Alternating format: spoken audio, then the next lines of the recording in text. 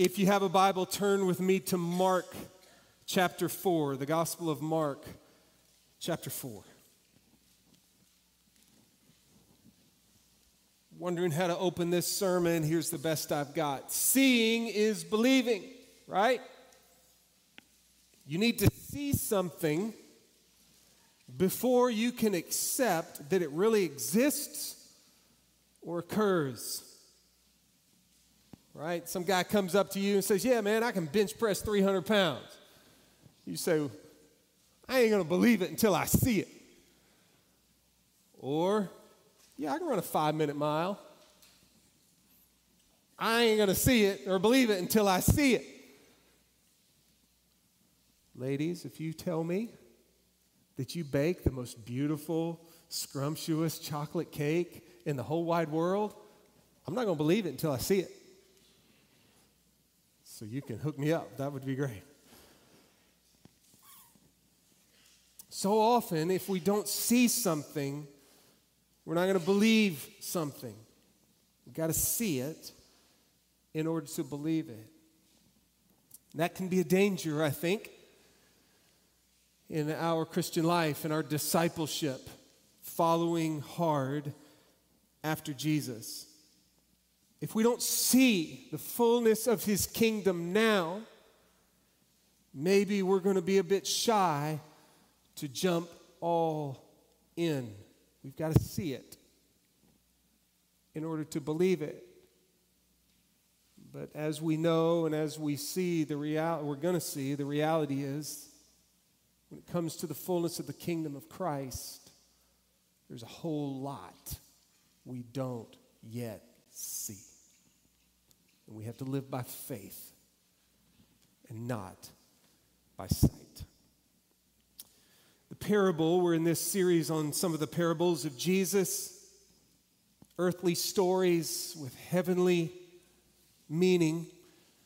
The real parable starts there in verse 26 that I wanted to preach this morning, but I had to back up to verse 21 to show this one as well.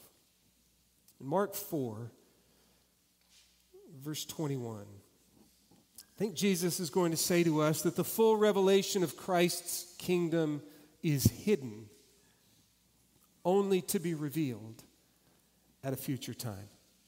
Verse 21, Jesus was saying to them, a lamp is not brought to be put under a basket, is it? Or under a bed? Of course, the answer to that is no. You don't bring out a lamp just to put it under a basket or under a bed. Is it not brought to be put on a lampstand? Right? You put it on a stand. Yes. That way it can give light as you intended it to. A lamp is not brought to be put under a basket, is it? Or under a bed. Is it not brought to be put on the lampstand? For nothing is hidden except to be revealed, nor has anything been secret, but that it would come to light. If anyone has ears to hear, let him hear. This isn't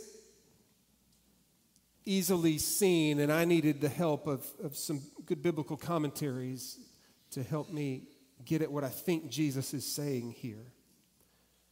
Just as a lamp isn't brought in to be hidden, but rather to give light, so too will the full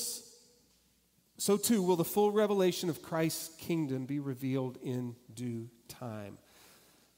God knows what lamps are for.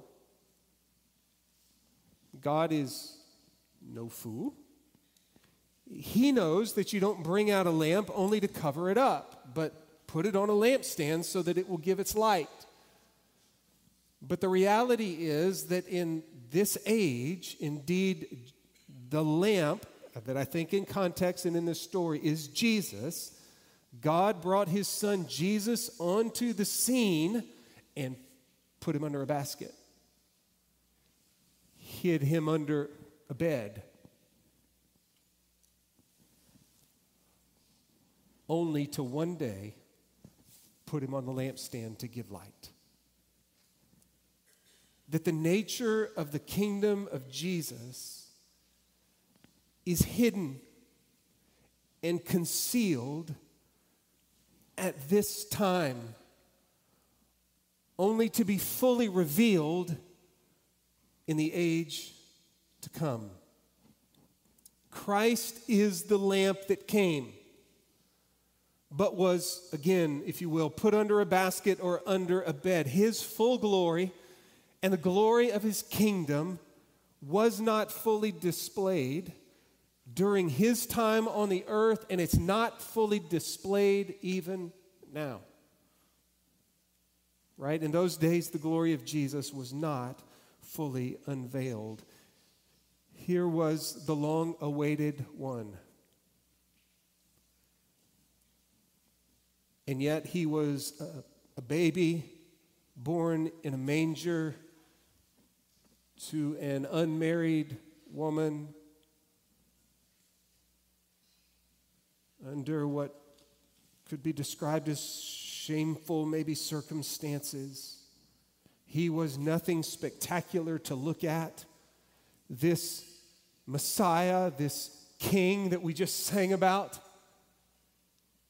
he had no crown. He had no robe. He had no scepter.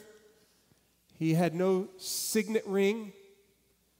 He had no entourage. He had no army.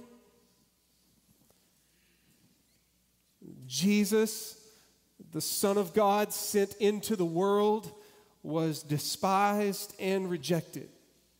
His family, his own family, thought that he was mad. The religious leaders thought that he was empowered by Satan.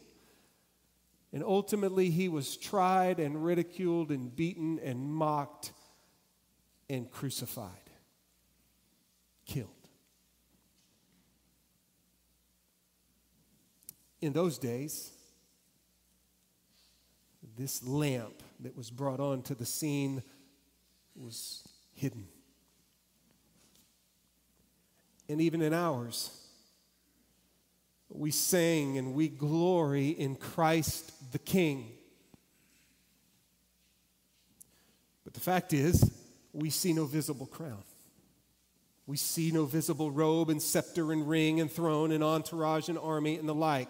We cannot define the land over which he reigns. We are like those readers that Peter wrote to in 1 Peter chapter 1. Even though you have not seen him, you believe in him. Even though you do not see him now, you love him. This kingdom of Christ is quite hidden now.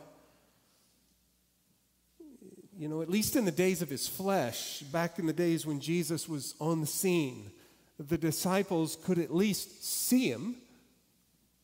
And we, in our day, don't even have that advantage. This was a kingdom, this was a movement that was born out of and grows even today by the news of a crucified king who came to serve and to give his life for others. Hidden, concealed, mysterious, undisclosed. But a day is coming when that glory, the glory of Christ and of his kingdom, will be revealed. We believe that Jesus, who came from heaven's glory and lived and died and rose and ascended and sat down at the Father's right hand, will come again. And in that day, the glory of Jesus will be seen. Nothing that is hidden except to be revealed. Nor has anything been secret, but that it would come to light. This hidden glory of Christ and his kingdom is going to be revealed. This secret nature of Christ and his kingdom is going to come to light. If anyone has ears to hear, let him hear. Maybe we get a hint of the glory of Jesus in his transfiguration. From later in this gospel in Mark chapter 9, the Bible says 6 days later, Jesus took with him Peter and James and John and brought them up on a high mountain by themselves. And he was transfigured before them. And his garments became radiant and exceedingly white, as no launderer on earth can whiten them. They were given a peek into the revealed glory of Jesus Christ. A peek that was to sustain them and we who read of it and believe it in the midst of the hardship of life and following Jesus. The promise that one day his glory is going to be revealed. And the glory of his kingdom, inaugurated kingdom today that will be realized in its fullness one day. Revelation chapter 11, verse 15, looking forward to that day when Christ comes. The kingdom of the world has become the kingdom of our Lord and of his Christ, and he shall reign forever and forever. Revelation 21 tells us in that day there will be no more death, no more mourning, no more crying, no more pain.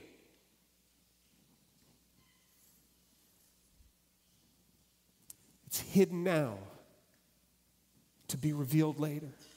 It's secret now to one day come to light.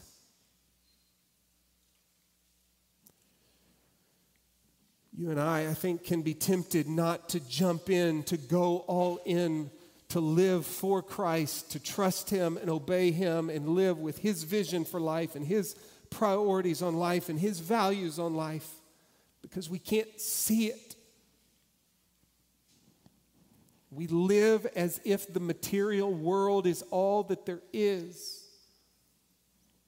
And yet the realities of the Bible is that there is so much more to life and so much more going on. You don't have to turn there, but I'll just read from 2 Peter chapter 3. This is now, beloved, the second letter I am writing to you, in which I am stirring up your sincere mind by way of reminder, that you should remember the words spoken beforehand by the holy prophets and the commandment of the Lord and Savior spoken by your apostles. Know this, first of all, that in the last days mockers will come with their mocking, following after their own lust and saying, "Where is the promise of his coming?" Ever since the fathers fell asleep, all continues just as it was from the beginning of creation. Where is this kingdom you speak of? Where is this king you glory in? Everything's going just as it always has. When they maintain this, it escapes their notice that by the word of God the heavens existed long ago, and the earth was formed out of water and by water, through which the world at that time was destroyed, being flooded with water. Peter seemingly is reminding them, what they fail to realize is that God did intervene and bring judgment upon the world before in the flood. And he's going to do it again in the future. But by his word, the present heavens and earth are being reserved for fire, kept for the day of judgment and destruction of ungodly men. But do not let this one fact escape your notice, beloved, that with the Lord 1 day is like 1,000 years, and 1,000 years like 1 day. The Lord is not slow about his promise, as some count slowness, but is patient towards you, not wishing for any to perish, but for all to come to repentance. But the day of the Lord will come like a thief, in which the heavens will pass away with a roar, and the elements will be destroyed with intense heat, and the earth and its works will be burned up.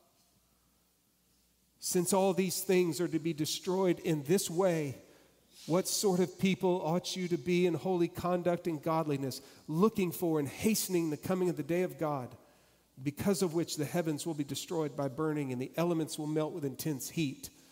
But according to his promise, we are looking for new heavens and new earth in which righteousness dwells. Peter seemed to understand exactly what Jesus was teaching here, that the glory of Christ and of his kingdom is hidden now. It's secret now. But a day is coming when it will be revealed and it will come to light. Verse 24, Jesus was saying to them, take care what you listen to. By your standard of measure, it will be measured to you, and more will be given you besides. For whoever has, to him more shall be given, and whoever does not have, even what he has shall be taken away from him. Quickly, it probably has in mind here that Jesus is saying, be careful. What does he say? If anyone who has ears to hear, let him hear. Take care what you hear. And we know from the other parables of Jesus, this is so important. How you and I hear and respond to his message is everything. How are you and I responding, hearing and responding to the message of Christ? Friend, if you're here today and you have never put your trust and your hope and looked to Jesus as the King of your life, may I urge you that today do just that. Jesus came and lived a holy life that you couldn't live. And then he died upon a cross to pay the penalty for your sins. And then he rose from the dead, vindicating who he said that he was and what he came to do. And God raised him from the dead and seated him in heaven. And he reigns and rules over his kingdom even now. You can't see him.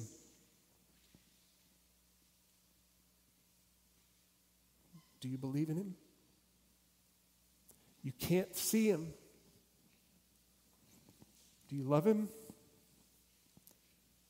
He has come, and he has accomplished a great work of salvation, the forgiveness of sins and new leadership of your life. If you will trust in him, cling to him, look to him. But you can't see him. One day, he's going to return. And all that we cannot see will become visible. Do you believe it? Well, not only is this kingdom of Jesus hidden, but I think in verse 26 and following, he's going to tell us it's happening. The purposes of Christ's kingdom are happening, hastening to a final judgment. Verse 26. And Jesus was saying, the kingdom of God is like a man who casts seed upon the soil. And he goes to bed at night and gets up by day, and the seed sprouts and grows. How he himself does not know. The soil produces crops by itself. First the blade, then the head, then the mature grain in the head. But when the crop permits, he immediately puts in the sickle because the harvest has come. Farmer takes his seed and he sows his seed. And then time passes. Maybe that's what Jesus is getting at when he said he goes to bed and he gets up. He goes to bed at night and gets up by day. Jesus isn't telling us everything, but the farmer probably does some other things that he can do. Maybe he weeds a little bit. Maybe he fertilizes a little bit. But he plants his seed, and time passes. And then, as expected, it begins to come to fruition. The seed sprouts and it grows. How he himself does not know. There are some things that he can control, but then there's some other things that he absolutely cannot control. But the sower goes out to sow, he does his thing, and the anticipation is that it's going to come to fruition, and indeed it does, and that then leads to harvest. Cranfield says maybe the point of this little deal is, as seed time is followed in due time by harvest. As seed time is followed in due time by harvest, so will the present hiddenness and ambiguousness of the kingdom of God be succeeded by its glorious manifestation. It has some of the same ideas as the story above. That right now there's a hiddenness to the kingdom. There's some things you can't see and you can't understand, but it's happening.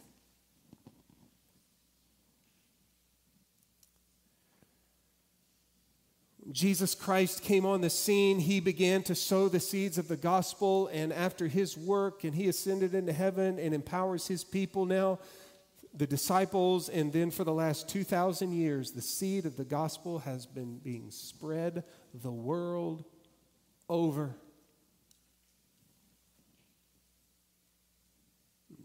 God's people, his faithful disciples, are sharing the gospel, and his people come to faith. They're baptizing believers, and they're bringing them into the church and discipling them in the truth and loving them and caring for them and equipping them, and it's happening and been happening all over the world.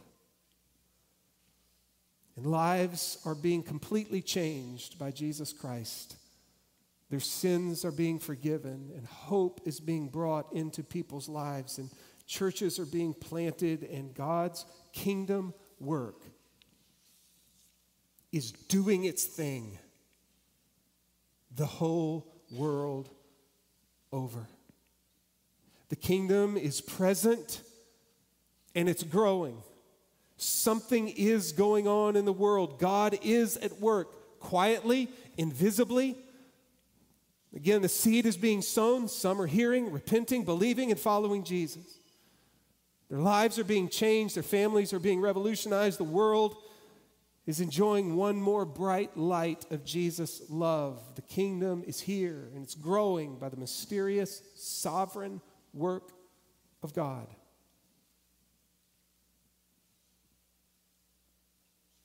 And it's heading towards the final judgment. Another said the point of this little story maybe is that the sovereign God is in charge of human history, and he will bring it to its destined conclusion. The kingdom may seemingly be hidden to us, secret to us, undisclosed to us, but God is absolutely carrying out his purposes. The seed has been sown, and things are happening that we don't even understand. How? He himself does not know. But just as one plants the seed, the expectation is harvest. So too are God's purposes. As William Cooper would say in his great hymn, God Moves in Mysterious Ways, his purposes are ripening fast, unfolding every hour. The bud may have a bitter taste, but sweet will be the flower. God is accomplishing his purposes.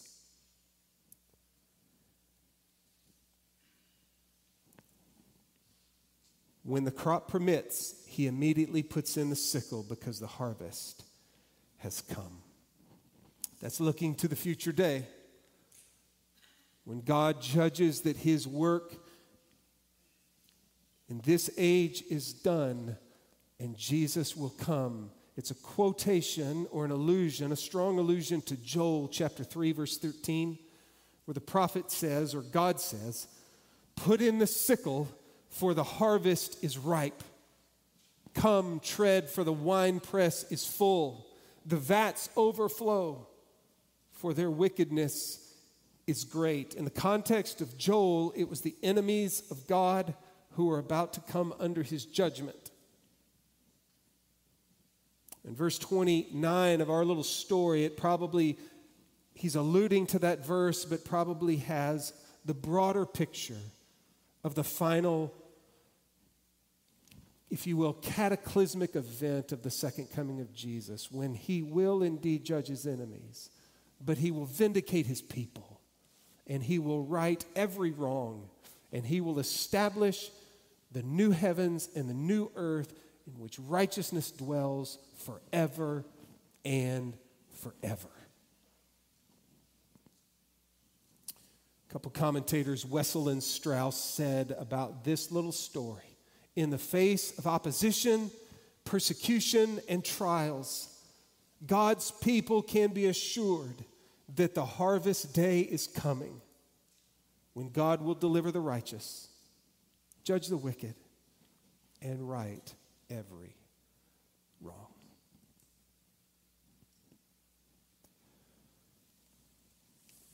Say to you again,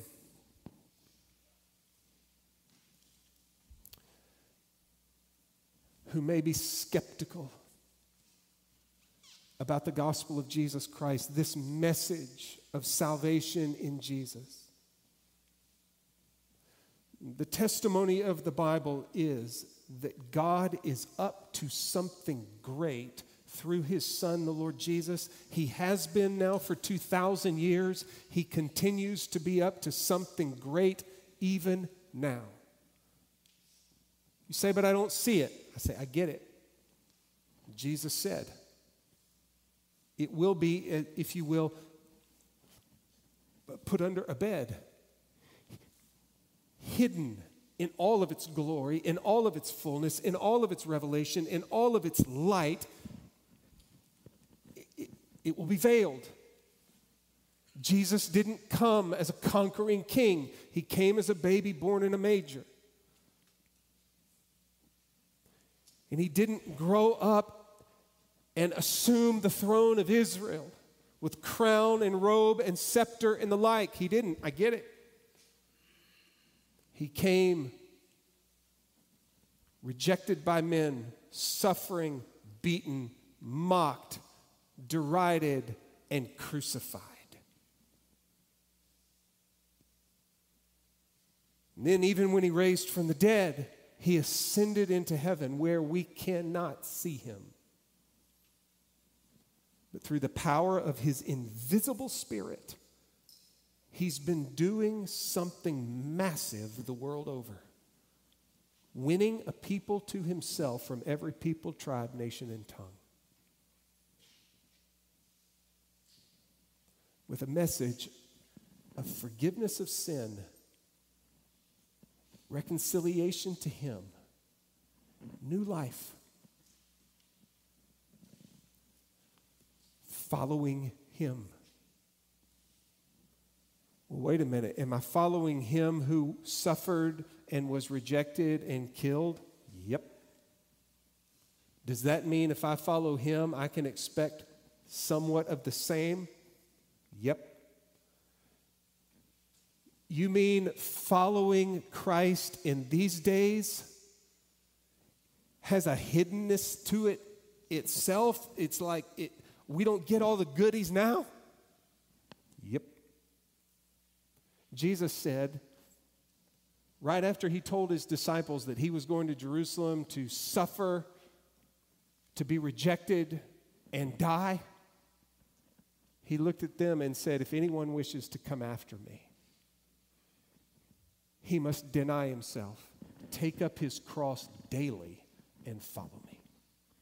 For whoever wishes to save his life will lose it, but whoever loses his life for my sake, he is the one who will find it. Just as the glory of Christ in his kingdom awaits a future day, even we who follow him await a future day of glory.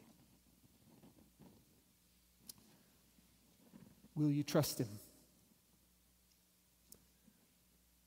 Will you follow him? He is God's provision for you and for me. Now, for the rest of us, if you will, for those of us who do follow Jesus, I think this is a reminder for you and for me that we walk by faith and not by sight.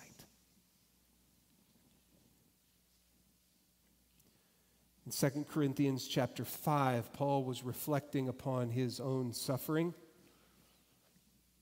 in this tent of the body and longing for a day to be clothed with a different tent, that glorified body, the body in which there will be no pain and no more disease and no more heartache and the like. He was looking forward to that day. But in that context, he said, we walk by faith and not by sight.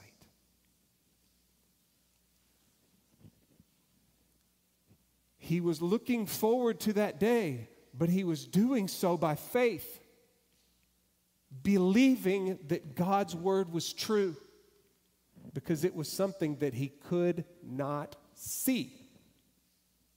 He simply had to trust that what God had said, what Christ has said, is true, and I can bank my life on it. You remember John chapter 20? Jesus is risen from the dead, and he is appearing to the disciples, and one of them is who we call Doubting Thomas. So when it was evening on that day, the first day of the week, and when the doors were shut where the disciples were for fear of the Jews, Jesus came and stood in their midst and said, "Peace be with you." When he had said this, he showed them both his hands and his side. So he's showing them. They get to see it. They get to see he's risen from the dead. And he said, "It's me. I'm the one who died. Look at my hands and look at my side." He showed them both his hands and his side. The disciples then rejoiced when they saw the Lord. So Jesus said to them, "Peace be with you. As the Father has sent me, I also send you." And when he had said this, he breathed on them and said, "Receive the Holy Spirit. If you forgive the sins of any, their sins have been forgiven them. If you retain the sins of any, they've been retained." But Thomas, one of the 12, called Didymus, was not with them when Jesus came. So the other disciples were saying to him, "We've seen the Lord." But he said to them, "Unless I see in his hands the imprint of the nails, and put my finger into the place of the nails, and put my hand into his side, I will not believe." After 8 days, his disciples were again inside, and Thomas was with them. Jesus came, the doors having been shut, and stood in their midst and said, "Peace be with you." Then Jesus said to Thomas, "Reach here with your finger and see my hands, and reach here with your hand and put it into my side. And do not be unbelieving, but believing." Thomas answered and said to him, "My Lord and my God." Thomas got to see it. Thomas got to touch it. His hands and his side. But maybe here's why John the Apostle recorded this story in his gospel that God's people will be reading for 2,000 years now. Jesus said to him, "Because you have seen me, have you believed? Blessed are they who did not see and yet believed." Jesus knew John knew, there would be millennia of people who would not get the privilege that Thomas had. To see the risen Jesus, to see his scars, and to even touch his flesh. They would have to hear the word, believe it, bank their life on it. Hebrews chapter 11, verse 1. Faith is the assurance of things hoped for, the conviction of things not seen. We live by faith.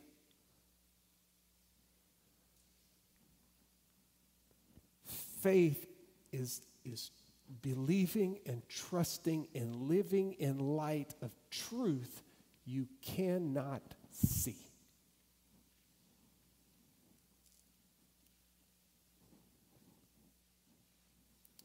Brothers and sisters, let us walk by faith. The kingdom is hidden, secret, veiled, but it's gonna come to full light. And in the meantime, God's purposes are unfolding just as he designed. Let's trust his word, believe him, and give our lives in light of it. Amen? Amen. Let's pray.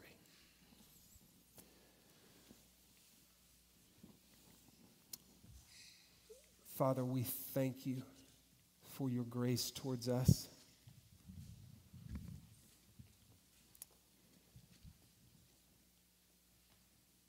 I think of Lydia in Acts chapter 16 when Paul came and he proclaimed the great truths of Christ in his gospel.